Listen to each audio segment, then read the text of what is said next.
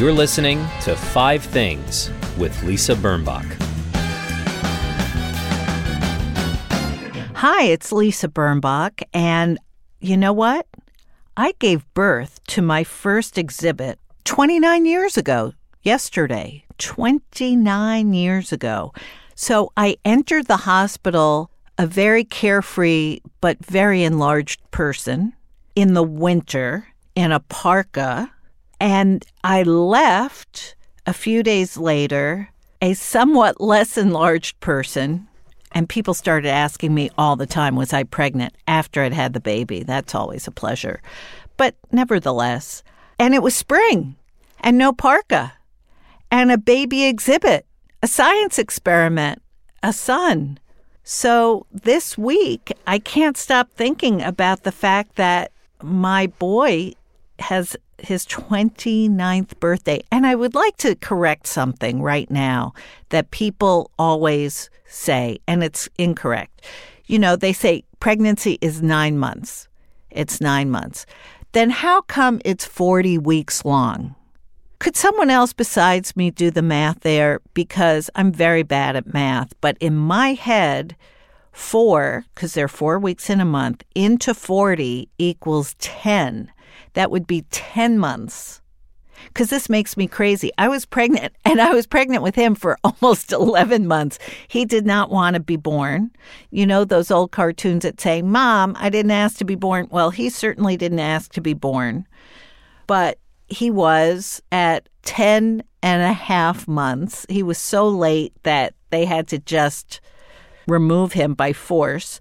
And then for many years, he was the centrifuge around which my life spun until Exhibit B came along and then eventually Exhibit C.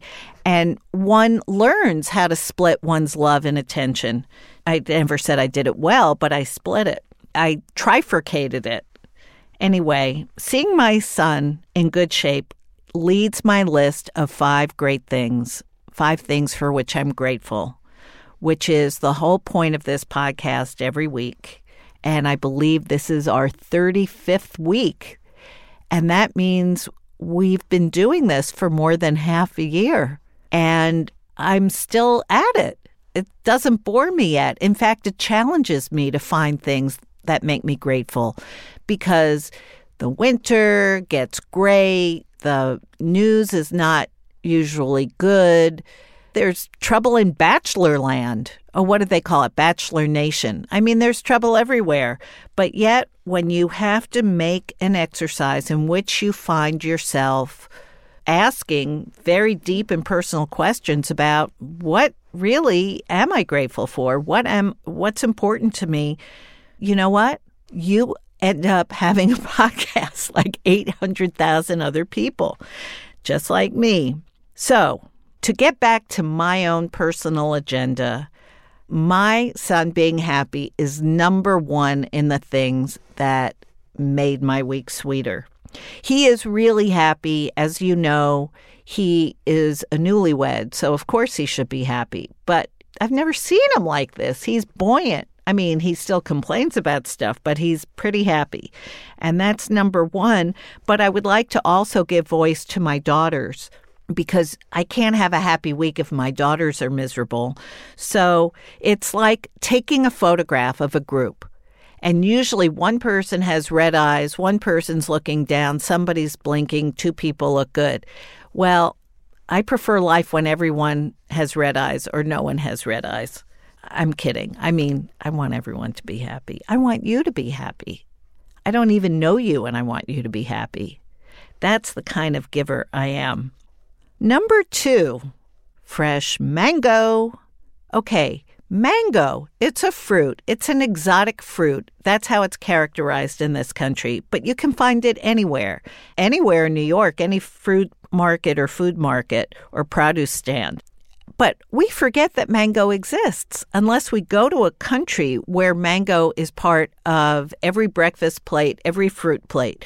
So I was just in Mexico. Fresh mango was served as a garnish. You know, it's parsley or it's an orange slice, but there it's mango. And there I eat the garnish because mango is so good and I forget that I love mango. Mango, mango, mango.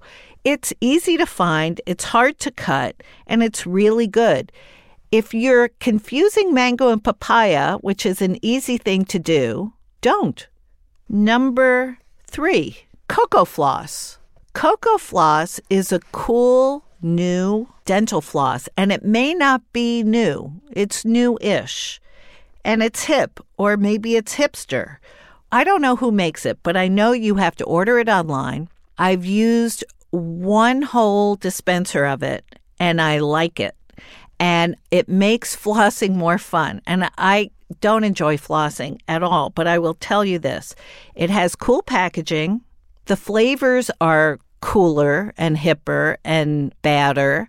I think they have coconut, which I'm not going to try. And I believe they have pina colada, a variation, which I am not going to try. And they have passion fruit and peppermint and some other flavors when you go to cocofloss.com. But it's not the flavors that get me. And of course, I only take the mint. I'm a classicist, as you know. But the string itself is a little thicker, and it's a little bit, you feel like you're more in control than you do with the standard dental flosses.